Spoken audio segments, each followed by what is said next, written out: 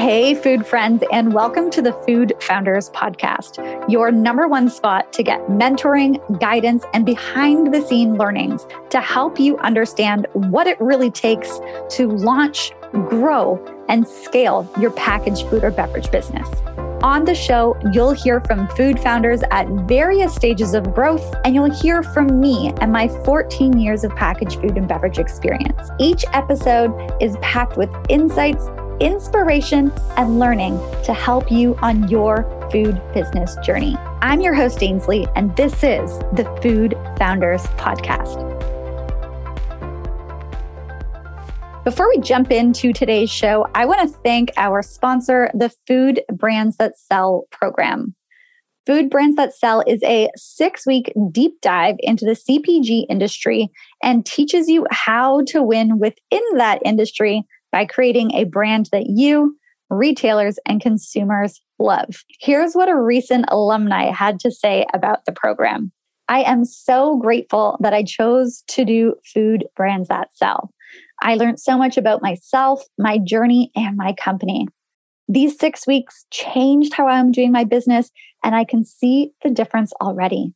I no longer feel alone.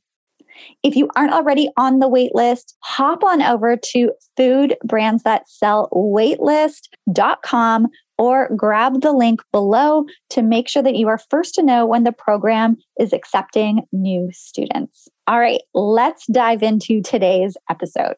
Hey, everyone, and welcome to the Food Founders Podcast. Today, I'm excited to be chatting with the founder of AgriCycle, Josh Scheffner. Josh has created not just fantastic brands, but a movement, ingredients, and really an inspiring way to do business. So I'm excited to dive into this today and hear more of the story and share that with everyone. So Josh, welcome to the Food Founders Podcast. Yeah, thank you so much, Ainsley. Josh, could you just open it up by sharing with everyone, what is AgriCycle and what are you guys all about? Yeah, so AgriCycle closes the gap between smallholder farmers in developing economies and global markets by democratizing access to the agriculture value chain. What that actually means is that there's a lot of people that can't access global markets if they're a small farmer in a remote area because they don't have the processing capacity where they are, or the supply chains take advantage of them, or B, you're an unemployed or underemployed woman or youth and you don't have access to land ownership. So you can't have a farm and participate in agriculture. So AgriCycle comes in and takes this network of latent workforce capacity and applies it toward the massive amount of food that goes to waste before it ever reaches a market in Africa. So we're connecting these two things with our passive solar dehydrators. They work without electricity. We sell them to the group. We train them on how to use them, meet food safety and quality standards. We've essentially organized this workforce and organized the raw material, the food waste, and then we upcycle those products. Long story short, we create brands and ingredients and we sell them in the US. Okay, that is, first of all, really inspiring. Second of all, it's so much more than just the food. And I talk about this often with people. It's like when you have a business, you can truly help create the world that you want to create. And you are doing that. What led you to want to create this business? How did this massive movement, and I'm going to say movement because it is much more than a product, how did this start? I wanted to work in international development college. So later years of high school, that was what I was aiming toward. Engineering was always like something that was pulling me back and forth too. I went to this leadership camp when I was 17, and my dreams of going to work in DC or Foggy Bottom or something and like working in the whole development space and policy writing got flipped on its head because somebody told me, don't you actually want to accomplish something? And the realism of, anything that's accomplished lasts either 4 or 8 years. That's only if you got it passed at the start of a term. So I instead went toward engineering because I wanted to do humanitarian engineering. And it's not a specific sect of engineering. It's more of an application. So you can have any type of skills, be it structural or water or mechanical, electrical.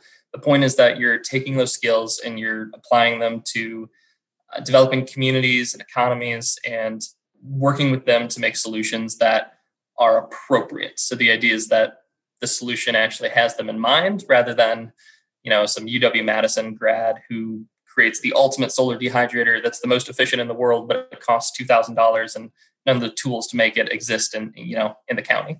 So I got interested in humanitarian engineering and I went to school for that, for structural, and started working with Engineers Without Borders. And that's actually where my first experience traveling abroad came from, in the highlands of Guatemala and Hoyaba, and just seeing all the food that was going to waste. We were doing fantastic work in building bridges that were destroyed in like a 28-year civil war, cutting people off from their farms. But apart from that, people, like, the whole purpose behind that was so that, if you had access to your farm, you could now make more money. But there was already a bunch of food going to waste. So my idea was, couldn't you make something that preserves that? And then, you could sell dried fruit, was the very simple idea. That spiraled into, okay, here's a dehydrator, and them saying, who cares?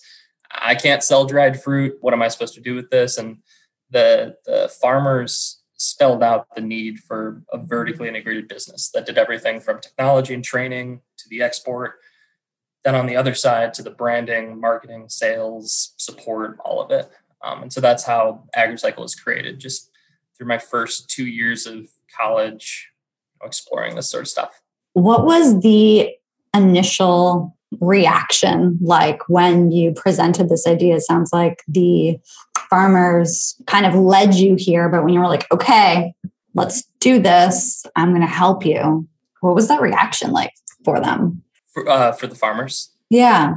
Really positive, like incredibly.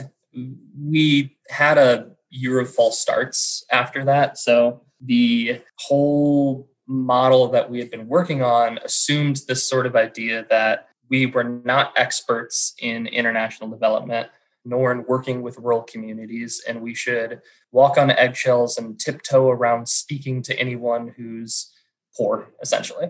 That's definitely what you're taught in college and university, and like the general idea of if you're working in a setting that has poverty, you have to, let the experts speak. So we had nonprofits that were intermediaries, and they would work with communities on our behalf, and we would travel sometimes to teach them. But ultimately, we were communicating with the nonprofit, and the nonprofit talked to the actual people who mattered.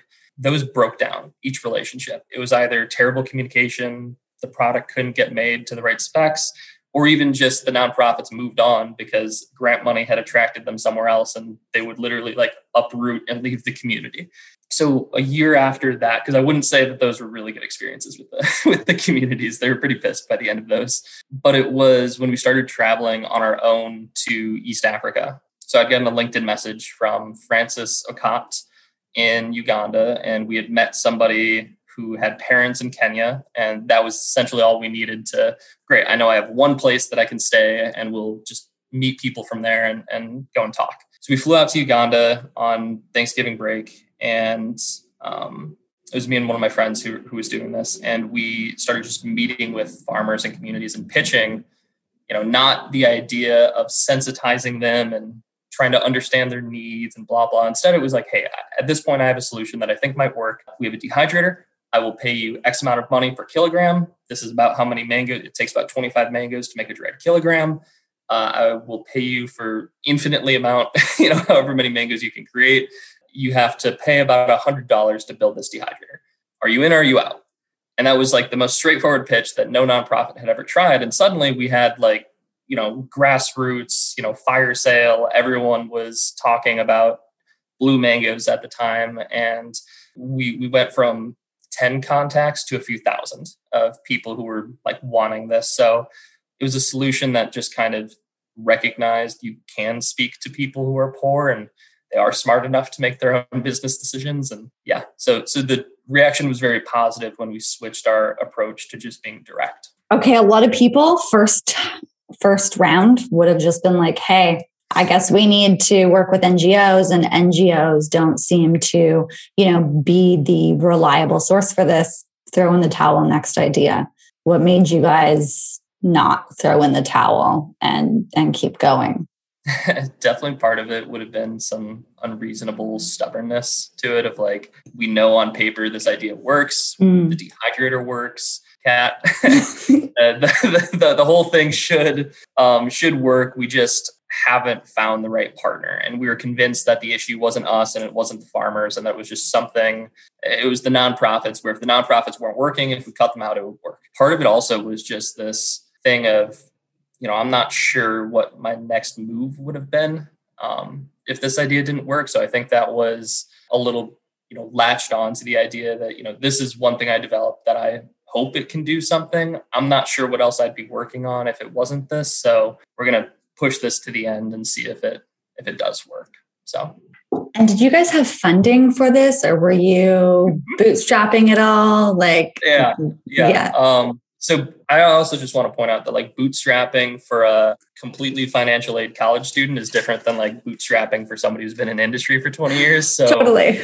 It was bootstrapped by my internships, where Francis Ocat became one of our employees, and so did Patrick and in East Africa. And I would work at my internship, and I would take the money I made and I would send it over to them. And that was their salary, and we'd split up what I would make and lower cost of living. So the math was sufficient enough to keep them going. They were not getting paid very well at all, but we had to recruit a network, and we had to get that outline of a supply chain in place. Ultimately, we could never make the product without real money, though, because the cost of packaging alone, and the minimum order quantities behind a run, and then getting the fruit to one place, having a facility that we're renting that meets all the quality standards and food safety standards. It's a lot of different pieces that required real money. So instead, we recruited up to the 15 to 20,000s of smallholders and people who were ready. We designed the dehydrator, and we went around with that and started doing pitch competitions, and we would win $10,000 on a Wisconsin TV show. And we won $5,000 from a startup incubator. And there's those little pieces that kept the business,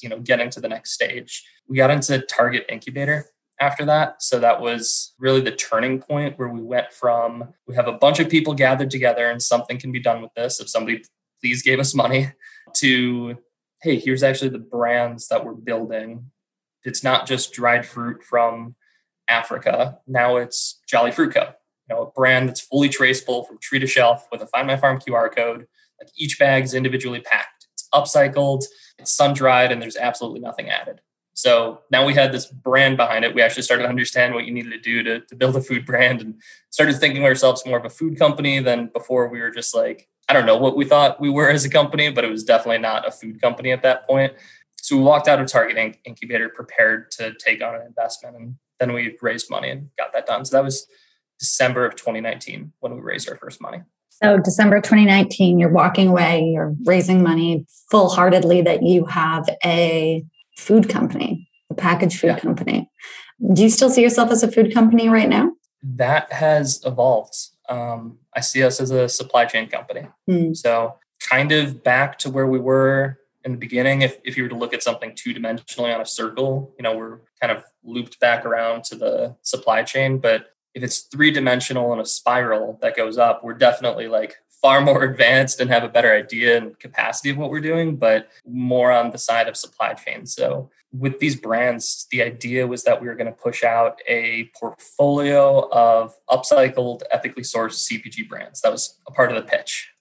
And it was going to be one brand after another, one a year, proving a new thing we could do, from traceable dried fruit to sustainable charcoal, to energy bars, to chips, to anything that could be mass market appeal enough, but still have, the functional benefits of our ingredients. The idea is that by having a lot of brands going through the same supply chain, we'd reduce the cost of goods of them overall, because it's using some of the same overhead and lower minimum order quantities to get a 40-foot container to move. We broke that down further, saw two things. Number one, it's super expensive to launch a brand and to grow that, and slotting fees alone. If you want to go retail and that's where the volume is, well, be prepared to shell out a bunch of money at the start of that.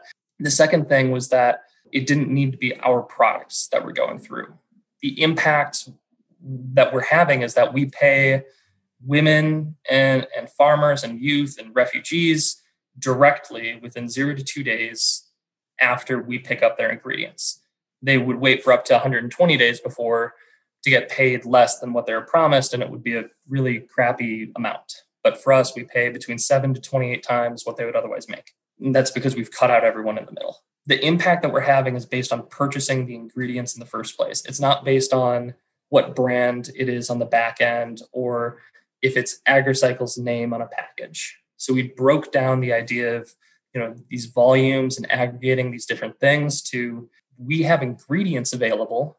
We have a supply chain that works better and better the more volume, the more throughput there is.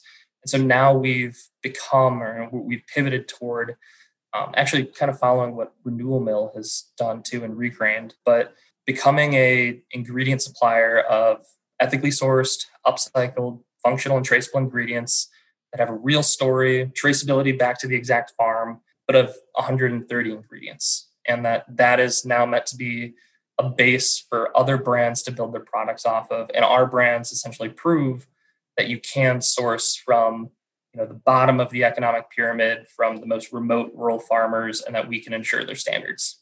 So that's where the company's gone since. I love that. And I love what you said about the fact that you're making it available to everyone, but you're continuing to keep your brands as the case study, that it can be done, that people want this, that it absolutely is feasible, because getting people to shift isn't always easy. Talk to me about people that are coming to you for these products as ingredients, or like the ingredients themselves. Are they coming to you, or are you guys reaching out to them to say, hey, have you thought about making your product more sustainable? Here's a way to do it. Yeah. So the inbound side has been successful with some of the PR that we got recently. We walked away with winning the Food Bites 2020 pitch competition for CPG, and that put us in front of a lot of huge players that we never had access to before. And so we're actually working with 4 of the people and sponsors of that event to roll out 2 products and fill in some of their ingredient gaps too. And also just replacing a few ingredient supply chains, because in this whole picture, we're able to pay the farmers better, but our costs are actually less than what the standard prices are on like green banana flour, cassava flour, sweet potato flour, all that. So better claims, same or less prices, generally the thing. So we've had good inbound from that sort of stuff. I think we're trying now to, and I was just telling you right before this call, but I was, redoing my pitch deck and trying to capture all of this. We're now focused on product formulation, on leveraging our brands as more demonstrations themselves, and starting to try to get in front of different people and say like, hey, we exist, we're an option if you want a better supply chain, like we're one of your top choices. So that's what we're starting to do, and that leads into the outbound. So we've been really successful at reaching out to small brands and saying, hey, we already have containers that come over. If you're fine with not being on your own schedule, essentially, as a very tiny brand, if you're fine with not being on your own schedule, our minimum order quantity could be a pallet of a product, either as a fully co-packed, or it could just be the ingredients themselves and be like 500 kilograms or something, so 1,200 pounds. So yeah, that's some of the ways that we're reaching out to small startups that in the same way that an investor looks at or like a venture investor would look at startups that 1 out of every 7 or 1 out of every 10 is going to blow up and be big. If we're the ingredient supplier of 10 small startups, one of them is going to become massive, and that means that ideally that we do a good job and our supply chain works with them, and now we're supplying a massive volume, all of that bought at an outsized price from smallholders. You have such an all-encompassing view of this. Is that just your natural way of viewing business, viewing life, or is that something that you developed as you have kind of grown in this business?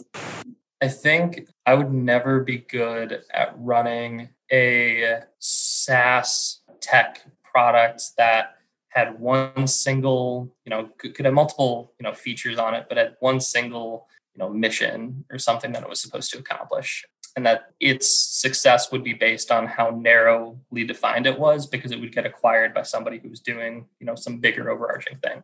I could never be good at building a individual, niche consumer brands that would have the strongest of followings out there and get acquired for 20x because, it's just, they did such a good job with what they were doing. I think my strength, this also leads to a ton of issues, but is building out a larger system and connecting all the dots together. So an ethical startup or an ethical food company might look at sourcing from, Africa or Southeast Asia or Latin America, from parts, and would say, hey, I'm just going to make sure that, I'm purchasing snack bars from here, or some of my ingredients are coming from here. Like there would be barely any verification. They would accept the fact that they're only dealing with primarily male landowners who own plantations compared to real small farmers. Fair trade is garbage. If you actually go through what their certifications are, the people who started fair trade left fair trade. So yeah. We're from the bottom up trying to change who can be a part of agriculture, how it works, making sure that it's always upcycled, it's better for the environment.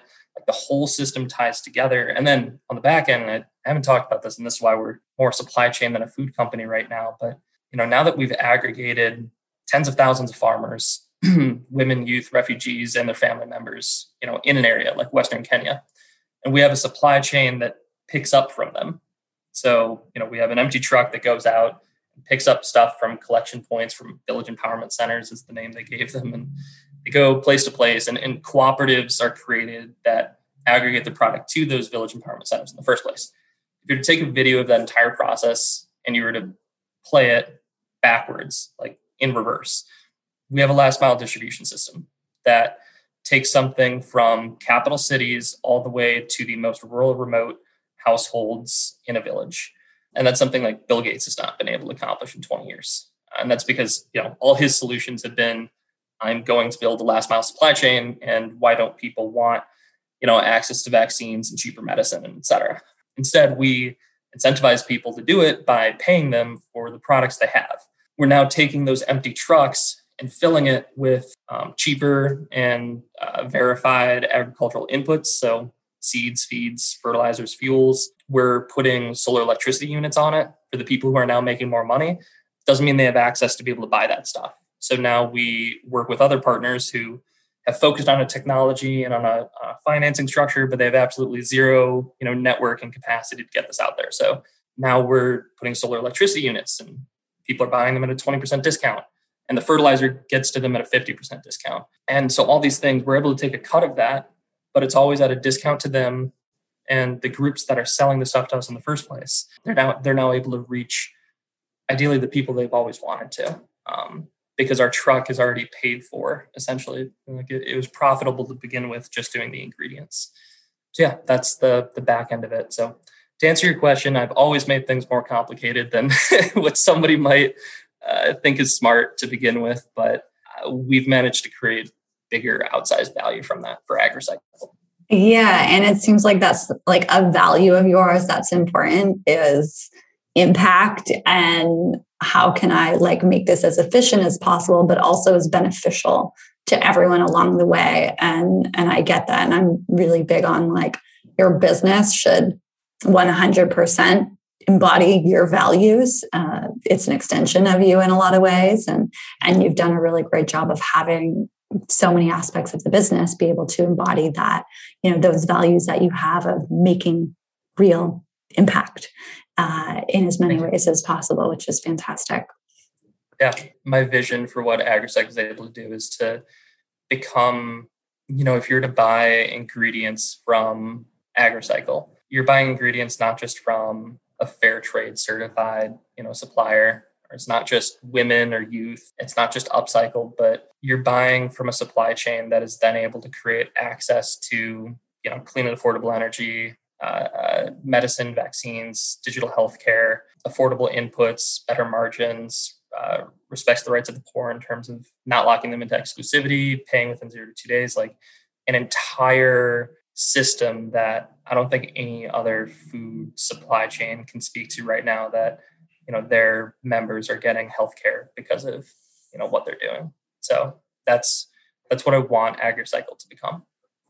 That's massive. That's great. How long have you guys been at it? So the idea became a real idea in the spring of 2016. Got it. Started an LLC in October 2017. So I'd say that's the real start of it, was when we originally did not want to be a company, thought that it was a terrible conflict of interest and how could you be for profit when you're trying to be nice? And definitely grew up out of that. That was primarily driven by how much it sucks to start a nonprofit. And there was a $600 application fee, which we did not have. And to start an LLC in Wisconsin, it was free. So there you go. Part of the driver. But also just realizing that, the only way that we were going to scale, we got this really good advice of, so you're working with poor people in Africa. And we were like, yeah, it's definitely way more than that. But yes, in general. And they're like, okay, how are you going to compete with the millions of other organizations doing that for the small amount of donations that go toward it?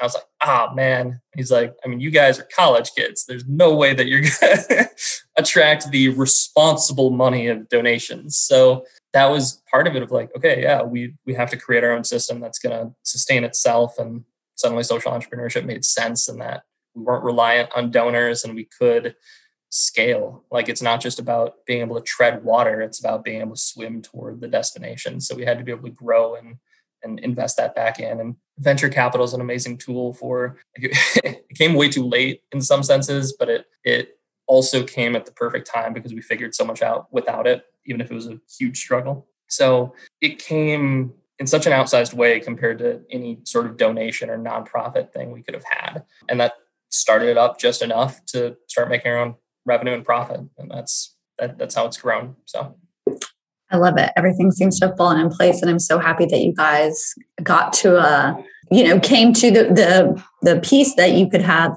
profit and impact at the same point. I think a lot of people really do struggle with that. And what I love about you guys growing as massive as you can is that you show that is possible. And that is like, people need example of that because the two can 100% be together. And you are showing that. Is there any, did it take a little bit of getting okay with that at the beginning? Or once you guys saw like, okay, we can have profit and impact together, this makes sense? Or was there still a little bit of like internal misalignment to how you were operating? I'd say the misalignment came from it was more of like a switch went off when I realized that startups or being for profit, but for good was A, possible and B, a good thing. I'd say that I had more difficulty getting over the idea of like startup culture or calling myself a CEO. For the longest time, I refused to use the term CEO. And I was like, I'm a founder. I've created an idea and we're doing this thing, but I didn't want to be one of the people who tossed on a CEO hat and we're selling this big idea and everything I've done. And it's in the basement of their parents' kitchen. That didn't make sense, but you know what I mean? So point is that I didn't want to be calling myself something bigger than what it was. And I was very uncomfortable with what I found to just be the reality is that you have to sell where you're going and yourself one step ahead of where you are than what you're doing right now. Because if what I was doing right now is, hey, I have dried fruit from Africa and I think it could sell in retail stores, that is not at all what would raise money. And it didn't. Those pitches failed wholeheartedly and never got anywhere. But when it was like, hey, I have a vertically integrated supply chain that we're going to create a portfolio of the next generation of brands that meet, ethical standards across the board. Even though we changed from that and we found that there was a better way and that was tedious in itself, but it was a bigger idea, even though we weren't there. Obviously, we needed money to get there. We needed time. We needed to learn stuff and screw up. But it was an uncomfortability with talking about what the future held when I hadn't even done much actual work today. We had a network of tens of thousands of people, and I had never paid more than 50 of them money. We didn't have a market to bring it to, and I didn't have money to pay them just to eat a bunch of dried fruit myself. So it felt uncomfortable selling what it could be when we weren't, the main thing yet. I've definitely learned since then, and we've grown a lot. So it works now. We are paying thousands of people, but it took realizing that it wasn't lying or it wasn't being deceitful or anything. It was talking about the thing people wanted to understand, not just because they had, rose tinted glasses, but they wanted to see where this whole thing was headed. You want to get on the boat that's actually like going somewhere instead of just, doing a lap. So that's where some uncomfortability came from during that time. Yeah, I think a lot of founders definitely deal with that struggle of stepping into that role. of CEO and selling the vision, but I think you've done a great job with it. And clearly, because you guys seem to have been winning a ton of pitch decks and you've raised money, or pitch competitions and you've raised money. What's your secret to winning pitches? Is it selling the vision of where you're going? Because this is like something that also helped make the company possible at the beginning.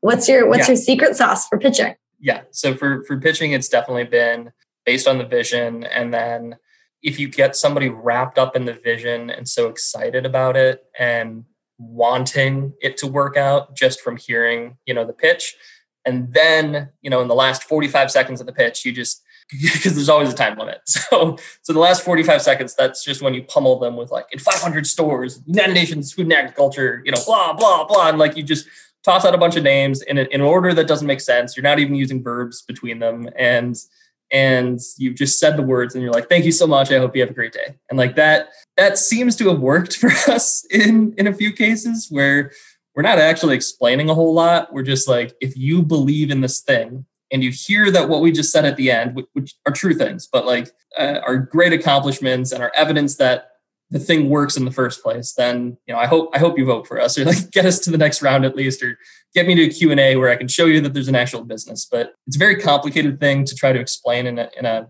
pitch competition where they're normally looking for like, dear God, if it's open to anybody, then we're against tech, and tech is so simple to explain. Or if it's, food, it's, individual brands that have super strong, consumer focuses, and it's innately compelling because they're a brand and like they focused on that. So our thing has been selling this big idea, talking about the scope of it, the problem, talking about how perfect glove fit our solution is, and then tossing out a bunch of like accolades in the last 30 or 45 seconds and hoping that there's a Q&A. Well, it seems to be working for you, so that's great. Keep it up. Yeah.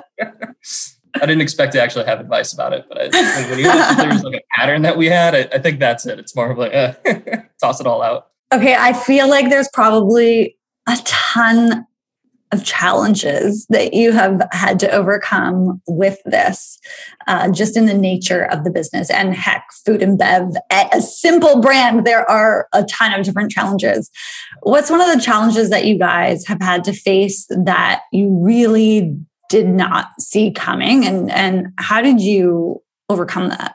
The resistance to work culture changes with some of our team in East Africa has been massive. So generally, and please take this as like, general, statement and summary, but the work culture in East Africa, can only speak there, is laggard in terms of ambition.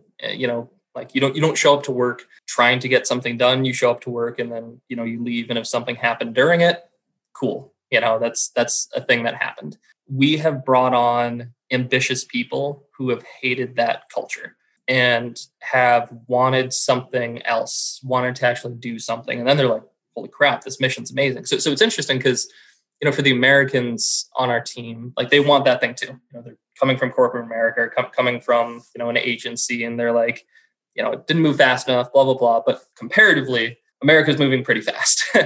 So in East Africa, it's half just the work culture has been the attraction compared to the mission, where in the US, most of the mission, the work culture is like an awesome thing. But when we brought people on, even though they're of a completely different mindset, in their head and of what they desire and want, they want something that moves fast and that can do all these things.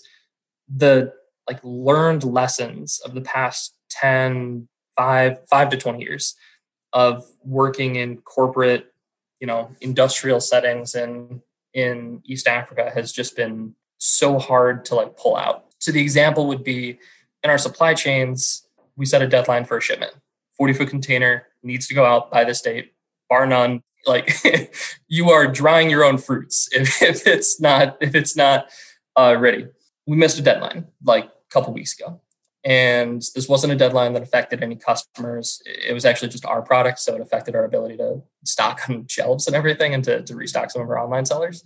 So that sucked and that's terrible. And like normally to, a brand that would be like yelling at the supplier. But on the supplier side, for still with us, we were dumbfounded by like, we kept saying this cannot happen, not just cannot happen, but like, what can we do? Is the sourcing okay? Like trying to make this work. And it took flights out there to figure out that they were like, oh, we missed the shipment deadline and we have another shipment coming in 4 weeks. So we're just going to combine them. And we were, what?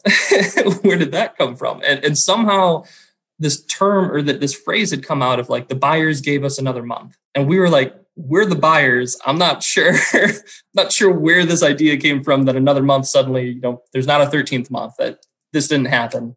And so it was learning that it's just an example of where kind of these things of, oh, well, we missed a deadline, so we'll just fall back on the next deadline rather than the deadline is still 2 days ago. That just means like all your efforts need to be to get this out. So it's been little things like that our team has been very open about. Once we finally uncover it, they're like, wow, no, that's definitely not how we would have done it here. Deadlines missed, wait till the next. So yeah, that's been some of the challenges. It's our biggest challenges are with our supply chain. Obviously, we're doing this very distributed rural supply chain. And I'd say just one of the unique ones has been some of the like learned practices that some of our team has been trying to get out of, even though they desire to have this like different outlook, but there's still some practices that crop up like that functionally like throw the company back. And then I have to explain like, okay, if we don't have the product to sell for 2 weeks, we're basically, we're having the same burn rate, right? We're, the same salary, the same, software costs, the same infrastructure.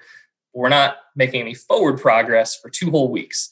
Basically, like we're losing money just by not, moving this forward. It's not that it was too expensive or something. It was just, we're not going to fire people or lay anyone off for 2 weeks. So we're just kind of stuck. And it was that sort of explanation where people, oh, wow, yeah, that mathematically makes sense. And yeah, long story short, that's just one of the challenges. Yeah, that's got to be such an interesting one because the cultural differences are quite drastically different, and trying to bring it all together.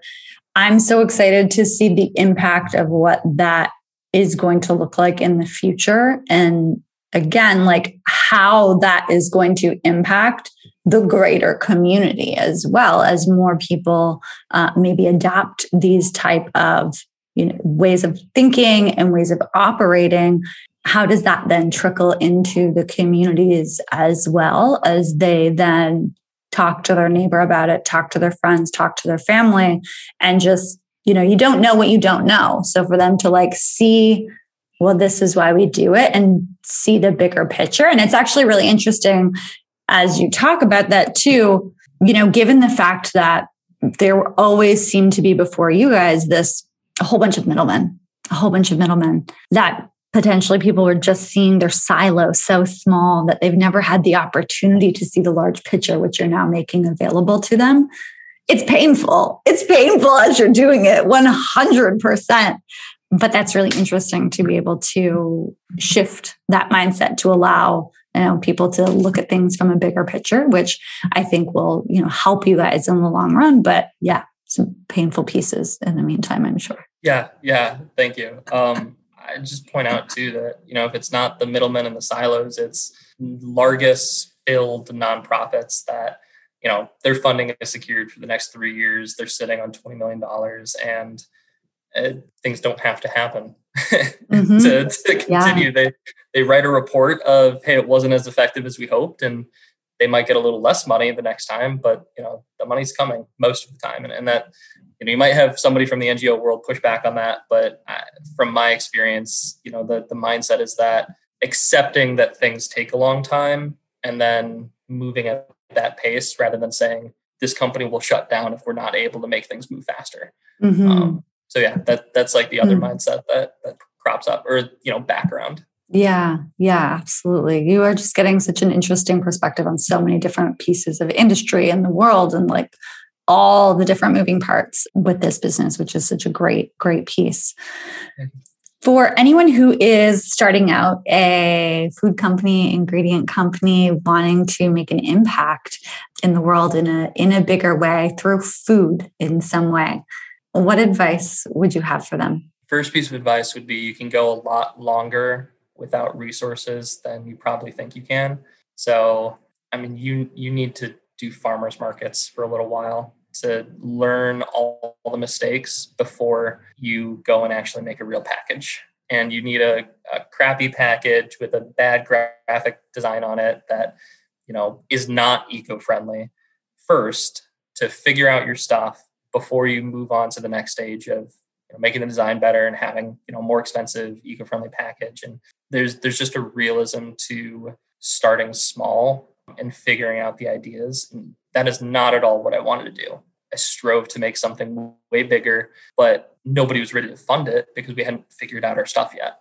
So we were forced into doing this. I'm more of saying that it's totally acceptable to do this. And your idea doesn't have to be launched in the next 12 months, in stores or something. That there can be a longer road to incremental improvement and everything and getting it ready. The second thing I'd say is that if you're near any sort of metropolitan area, there is support there from universities who have small funds or pitch competitions. Everyone has a pitch competition now. And that just, at the very least, gives you a YouTube video. Have somebody record it, YouTube video, post it, make a video on LinkedIn, and people will start liking your stuff and you'll get in front of the right people. But there's resources out there, even if it's not money, to cheaper packaging, to somebody who will give you a lower minimum order quantity, to somebody who will tell you that your food tastes like garbage. So just that there's a lot of stuff out there, and a lot of cities are trying to create these sorts of resources to incentivize new business. And just that there's so much starting out that you can use before you need to pour in your own money. And I guess I'm talking to people who don't have their own resources here, because if you have $100,000 that you're willing to put in yourself, then a lot of this is kind of moot. Take your time launching it, but you don't need as many resources. But for the people who don't have the resources, there are lots of things out there, even in Milwaukee, Wisconsin. So, Josh, thank you so much for sharing all of this. I am personally so inspired by your story, and I'm so thrilled that you could share it with everyone listening. I think it's a great example of how food can make the world a better place in so many ways, and how we can truly change. You can change the world with food and with business. And so I'm so excited that leadership camp that you went to changed your mind about the direction to go, and that you have kept riding this oftentimes bumpy road to continue to bring this forward and really change the world with your product. And I mean that wholeheartedly. So thank you. And yeah, definitely look forward to watching you grow and seeing the impact that AgroCycle continues to make. Thank you so much. It was really great being on here. That's it for this week, Food Friend. Thanks for tuning in. If the show helped you in any way, please go ahead and leave a rating or review of the show below. I also want to thank our sponsor one more time, the Food Brands That Sell program, the program to transform how you navigate the CPG industry and ultimately sets you up for success within it. Go ahead and get yourself on the waitlist using the link below, or you can put yourself on the waitlist at foodbrandsthatsellwaitlist.com. Catch you next time, Food Friend.